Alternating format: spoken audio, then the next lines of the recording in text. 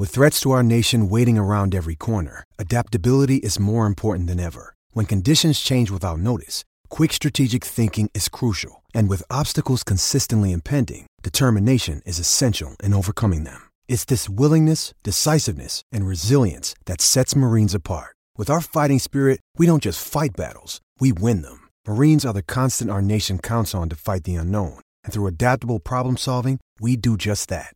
Learn more at marines.com.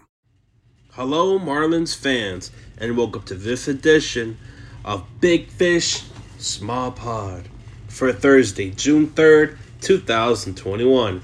And if you are new to the Small Pod, here we'd like to give you all the information about the Miami Marlins for that particular day, all season long, and also hopefully for the playoffs. Miami finished a final game of a quick series versus the Toronto Blue Jays in Buffalo yesterday, and last night's game featured a great pitching matchup between Pablo Lopez, who came into the game with a 2.71 ERA, and faced off against South Florida native Alex Manoah, who was only making his second start in the big leagues, where his previous start he only gave up 2 hits and struck out 7 versus the New York Yankees. But in this game, the scoring didn't start until the top of the second, where Corey Dickerson launched a homer to center field for his second on the year to give Miami the quick 1-0 lead.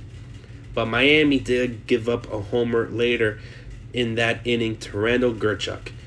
But overall for Miami, the bats were flying. As for the Fish in the third, we had home runs by both Jesus Aguilar, giving it his 10th home run, and, well, all 10 have been on the road. He's just been a road warrior. He's just been insane.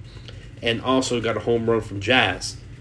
Each had a home run, bringing Miami the lead now to 4-1, and showing really great offense that Miami had just been desperately looking for as of late. And going up with Toronto, one of the best offensive teams in the league, getting runs is at a premium. But Miami were unable to capitalize in the inning with bases loaded. And also later, they gave up a second home run to Randall Grichuk. But luckily, Miami still kept the lead from 4-2.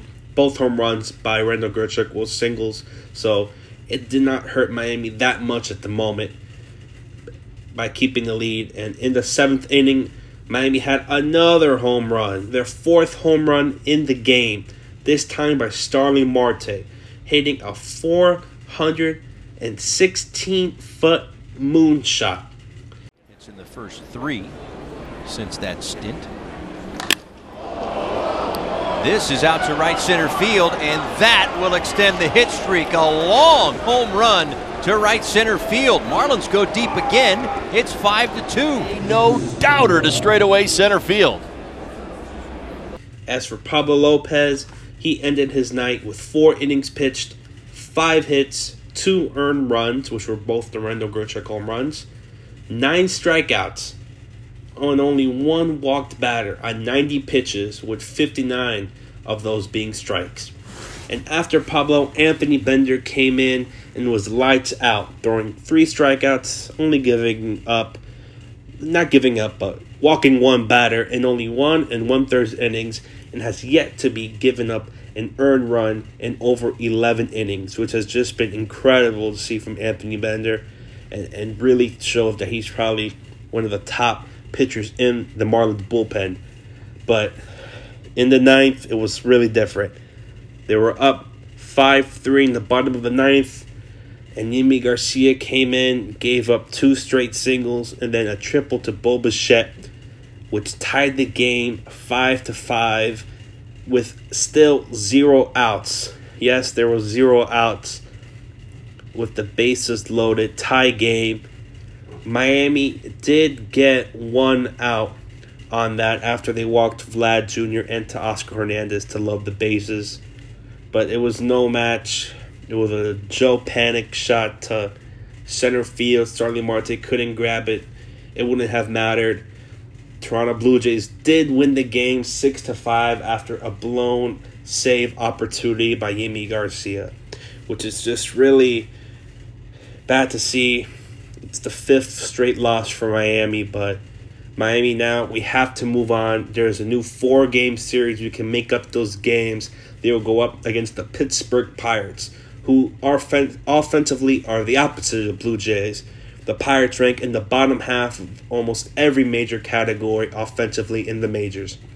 But there is one key player from Pittsburgh that the Marlins and everyone listening needs to keep an eye out for. It's their second baseman, Adam Frazier, who is easily their best player and also leads the league in hits with 71s. He has only Pirates batter averaging over 300. He's averaging 335. As I mentioned, 71 hits, leads the team. And Miami should primarily focus on stopping Frazier, as he has become one of the best second basemen in the National League, showing that he has, or probably most likely will be, the all-star for the Pittsburgh Pirates, as he is the backbone offensively for the team. But Miami will be back today at 7:05 p.m. as they hope to take the first game of a long 4-game series versus the Pirates, before making up the final game versus the Red Sox, which was rained out and will be played on June 7th. So, make sure to like, share, and subscribe to wherever you get the Small Pod. And do remember this, as always, no matter what the score is, no matter what the result, go fish.